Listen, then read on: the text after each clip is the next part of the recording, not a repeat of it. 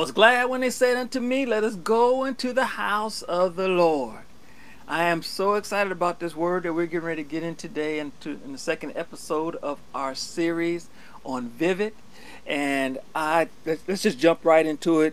I'm just excited about what we're getting ready to get into. Remember, vivid means is defined as something that is producing powerful feelings, and it has a clear image in our mind. And so last time we were talking about having this vivid image of things that we should be putting on and things that we should be putting off. And so that's what this whole series is about, is us seeing what it is that we are needing to do and needing how we need to function in our doing. So today I wanted to look into something a little bit negative, but it is something that we are all affected by. I heard a pastor say this before. He said, do you know what the biggest fish is in the sea?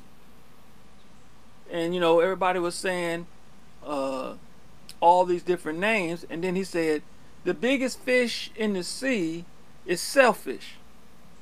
I know it's corny. I guess you can call it a dad joke, but selfishness is one of the biggest issues that we have in our bodies.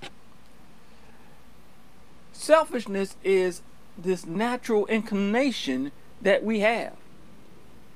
We can tell that we have it as soon as we're born, because we are all about how I feel, how I can be comfortable. Babies don't cry when they have everything that they want, right? They only cry when they want something and they're not getting it. They don't cry when their diaper's dry, because that's what they want. But as soon as that diaper get wet, they start letting you know that it's wet. When they're hungry, and then as they get older, if it's a toy that they like, they won't. You can say share all day long. They're not trying to share, because we have this tendency, this propensity to want to do it our way, have it our way, and that is just something innate within our nature.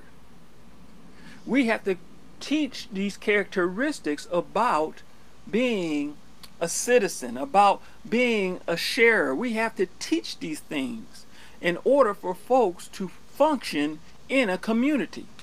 So selfishness is just something that is innate in us. It's some folks would even probably say that it's instinctual to us to be selfish, because we want to preserve ourselves. Darwin brought up the survival of the fittest, and that's just selfishness. That's really what it was. Being able to forget everybody else and to take care of myself. So we have this mindset of selfishness. And selfishness, what it does, it can drive us to hurt others to get what we want. We've heard about people that have been climbing up the corporate ladder, and they've done everything to just knock everybody else off the ladder and just do all these things and cause all these problems just in order to make themselves look good so that they can get up higher on the ladder. And so we want to talk about that. But see, where we run into this situation, the gospel, what Jesus declared was that we should have a mindset that challenges us to want to be a help to others.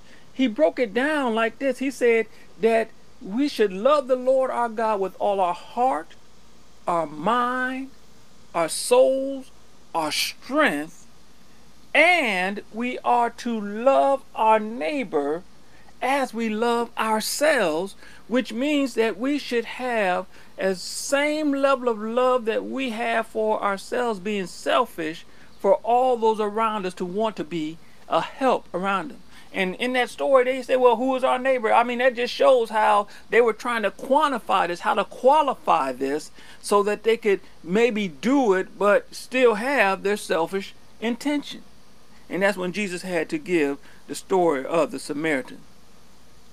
So we want to be all that God has called for us to be those examples of citizenry of the kingdom of heaven by not showing how the kingdom of this earth operates, which is take care of me, don't worry about nobody else, but we want to show this love towards others so that they can be at a greater level than they currently are. Back in the days of early Christendom, the folks were drawn by the love that they showed one toward another, that they were not selfish, that they were always looking out to help one another so that we could all be together and successful together.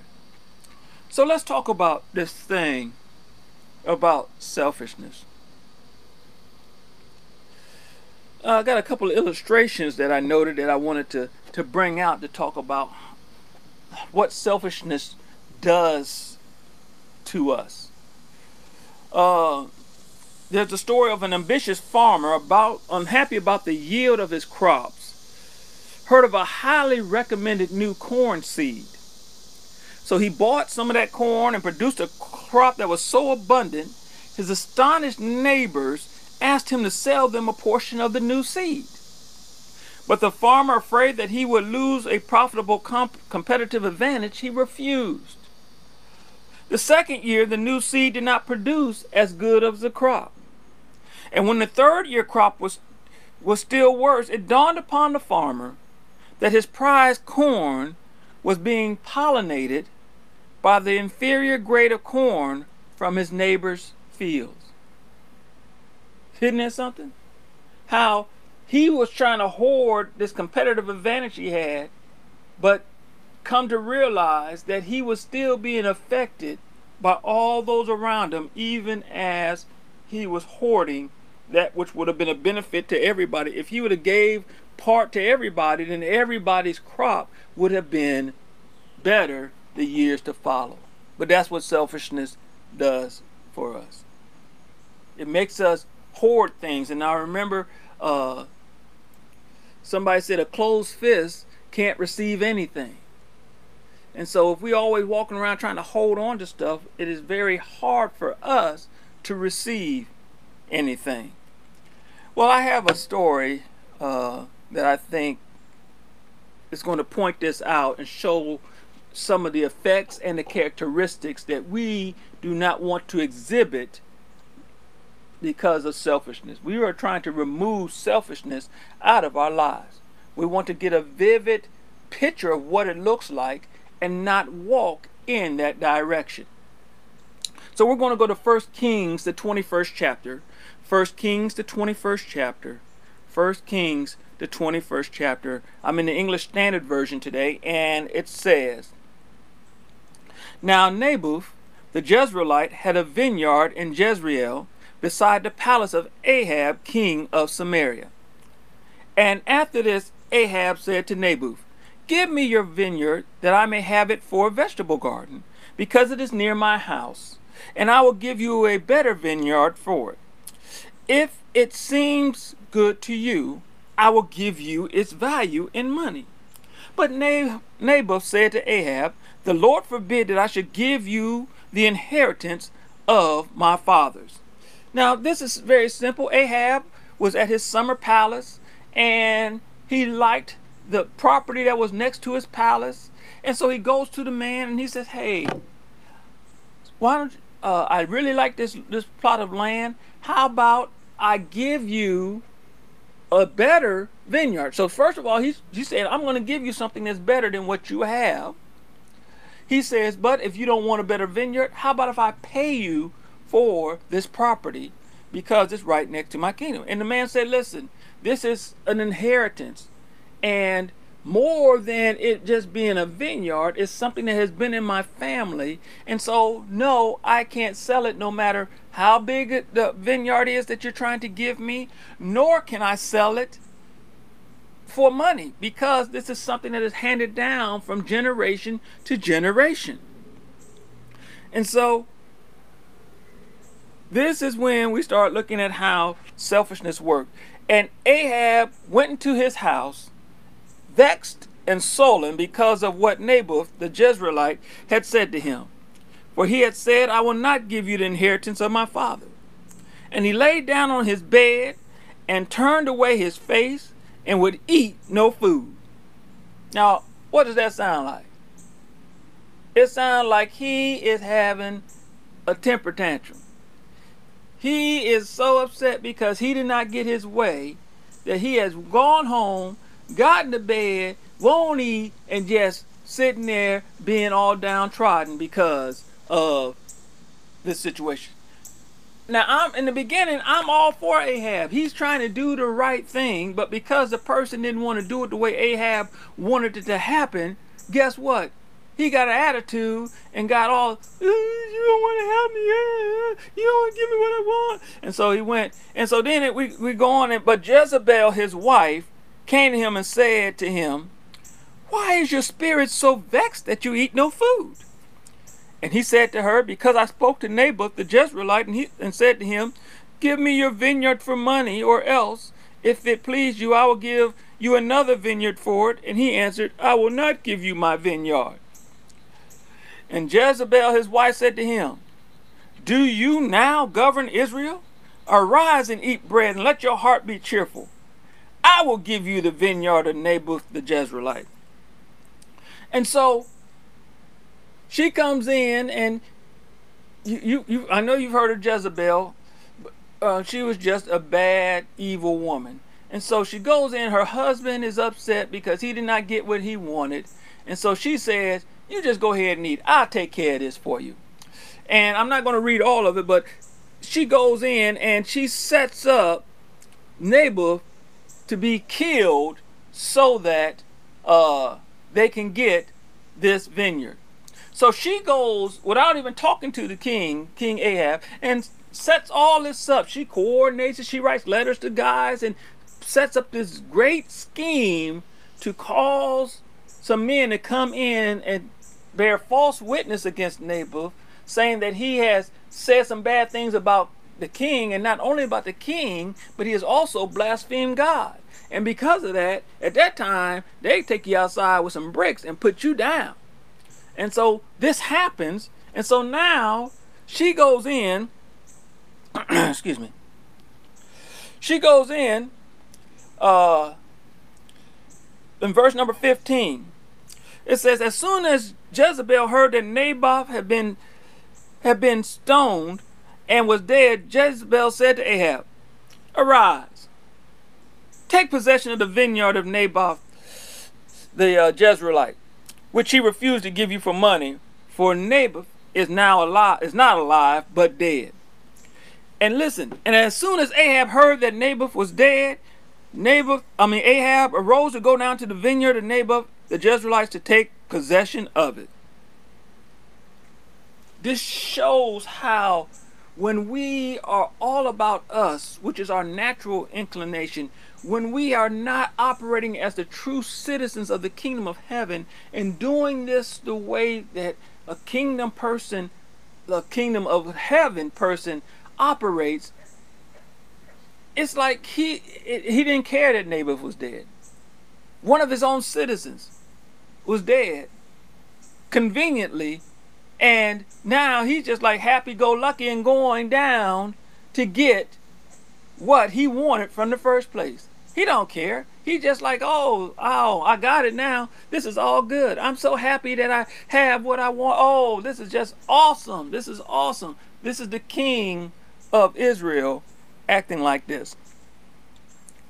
And so the point that we can take from this is, instead of Ahab being the example to his followers, to his kingdom of God's love, they just totally took advantage of their positions, and they used it as opportunities to pull in possessions for themselves. And so we as citizens of heaven, we as being those chosen people, of being this royal priesthood, of us being those that are called out of darkness into the marvelous light, we should not try to use our position as an opportunity for us to try to take advantage of someone else. Our responsibility should be to help others to see the light, to become what we become. We are to example the kingdom that we belong to.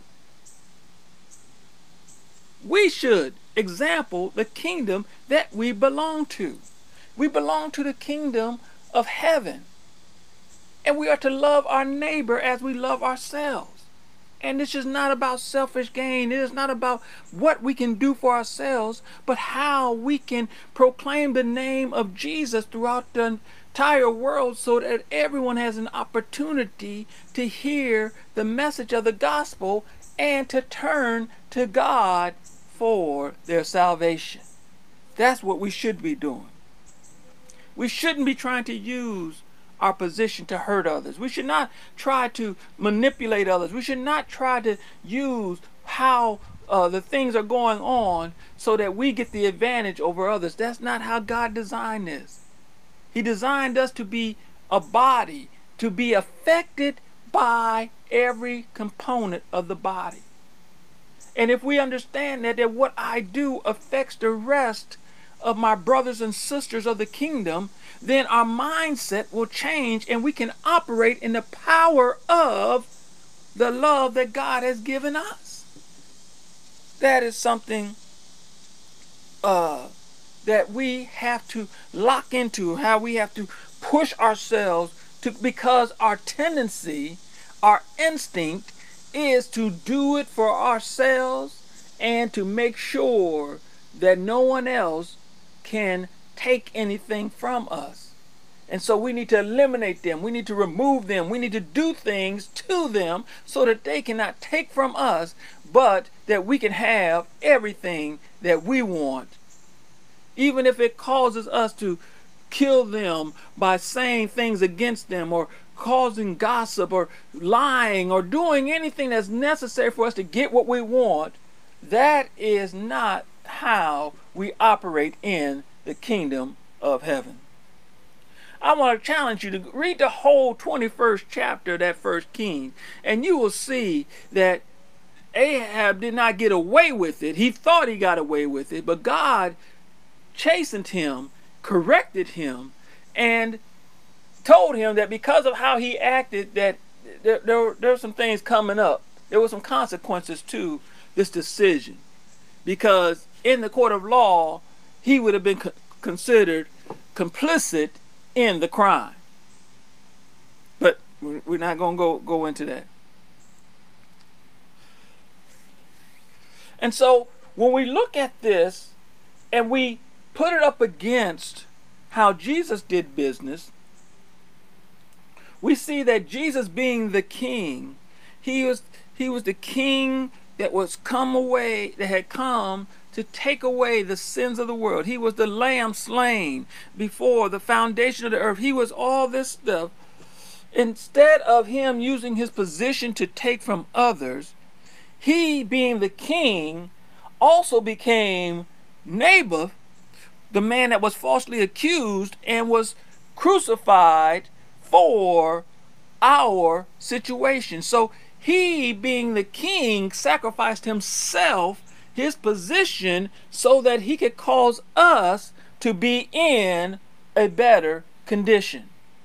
And so we have to realize that if we look at how Jesus did this, he, being the king, allowed himself to become Naboth, to become the one that was falsely accused, and gave his life so that we, his people, could follow after that process, so that we could be those witnesses to others that our kingdom mindset is not of this earth, but is of heaven, and that we're showing how much we love other people, because the Bible says that greater love have no man than to lay down his life for his friends. And so when we look at this, we can see how selfishness not only causes situations, but let's look at the level of effects. First of all, Ahab wanted this property, which was not a problem until he started acting like a little kid. And then his evil wife Jezebel, she conspired against Naboth. She figured out how to get it done. She called on some of the men of the city, caused them to be co-conspirators, caused them to commit perjury, then caused them to create an environment whereby they would be considered, today they would be considered the executors of murder, because it was done under false pretenses. So selfishness can cause this ripple effect of how awful it can be, because it not only affects us, but it causes other things to happen, other levels, other people to be affected by. And what happens is it then becomes this infection, in that it, once people see, especially those conspirators, once they see the benefit, I'm using air quotes on that, the benefit of what it is to be deceptive, to be manipulative, and all this other stuff, it causes it to grow. It causes it to get worse, because they see the benefit, so-called benefit of it, and then they start to do it, and then it becomes generational. This is the same thing with what we're going through in our environment today. We are seeing how, because people were so concerned about themselves to the point that they were using skin color, they were using ethnicity, they were using whatever to try to take advantage of someone else, and then they did it so often that it began to permeate down the line. And so now we are at this point where it is just this big clashing of, not only because of people's skin color, but it's also where you're from. How long have you been in the United States? How many generations have you been in? It starts becoming all these battle positions, all this showing, causing separation, when the whole thing about the kingdom of heaven is causing unity, causing us to come together.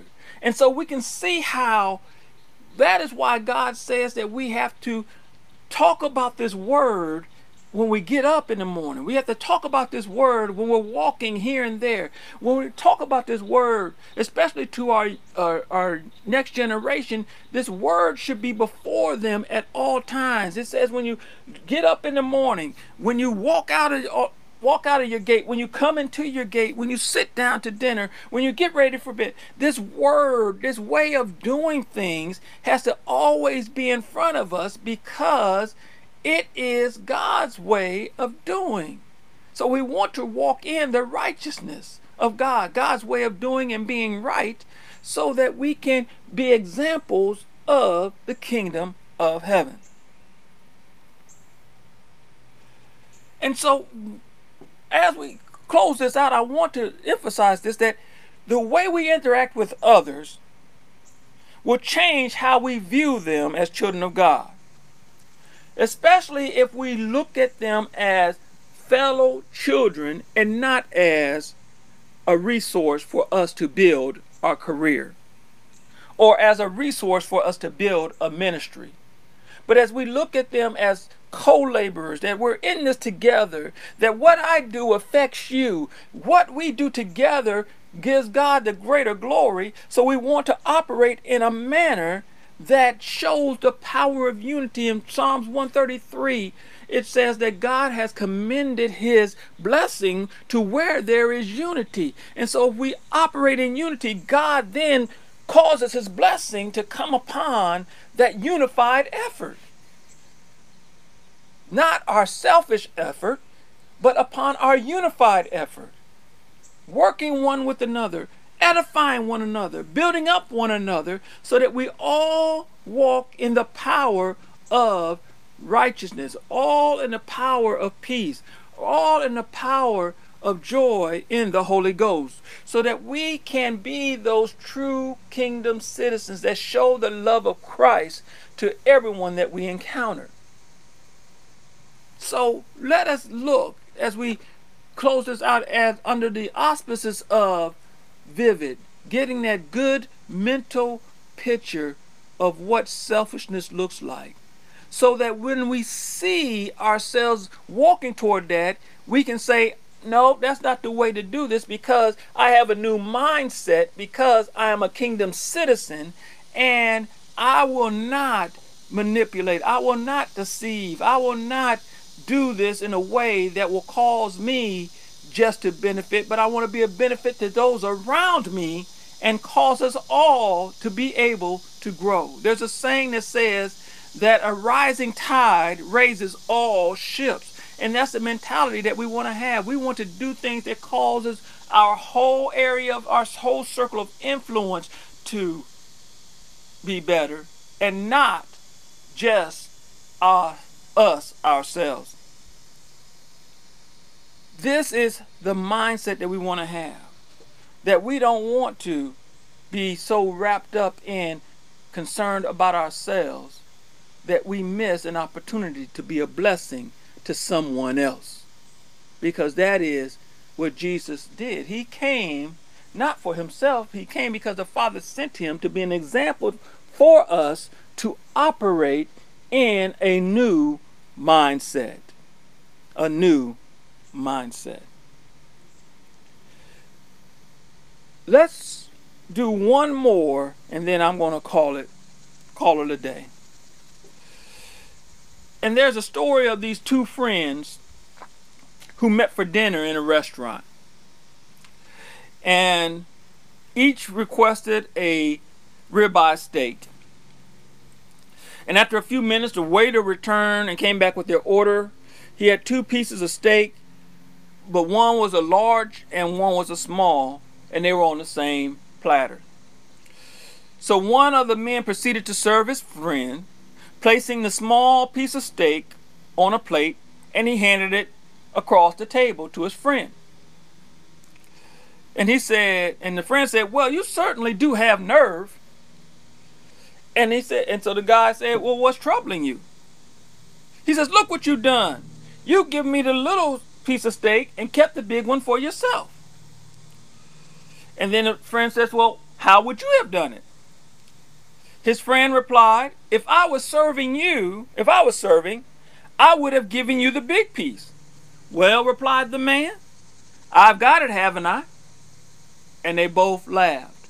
Now, the humor in this is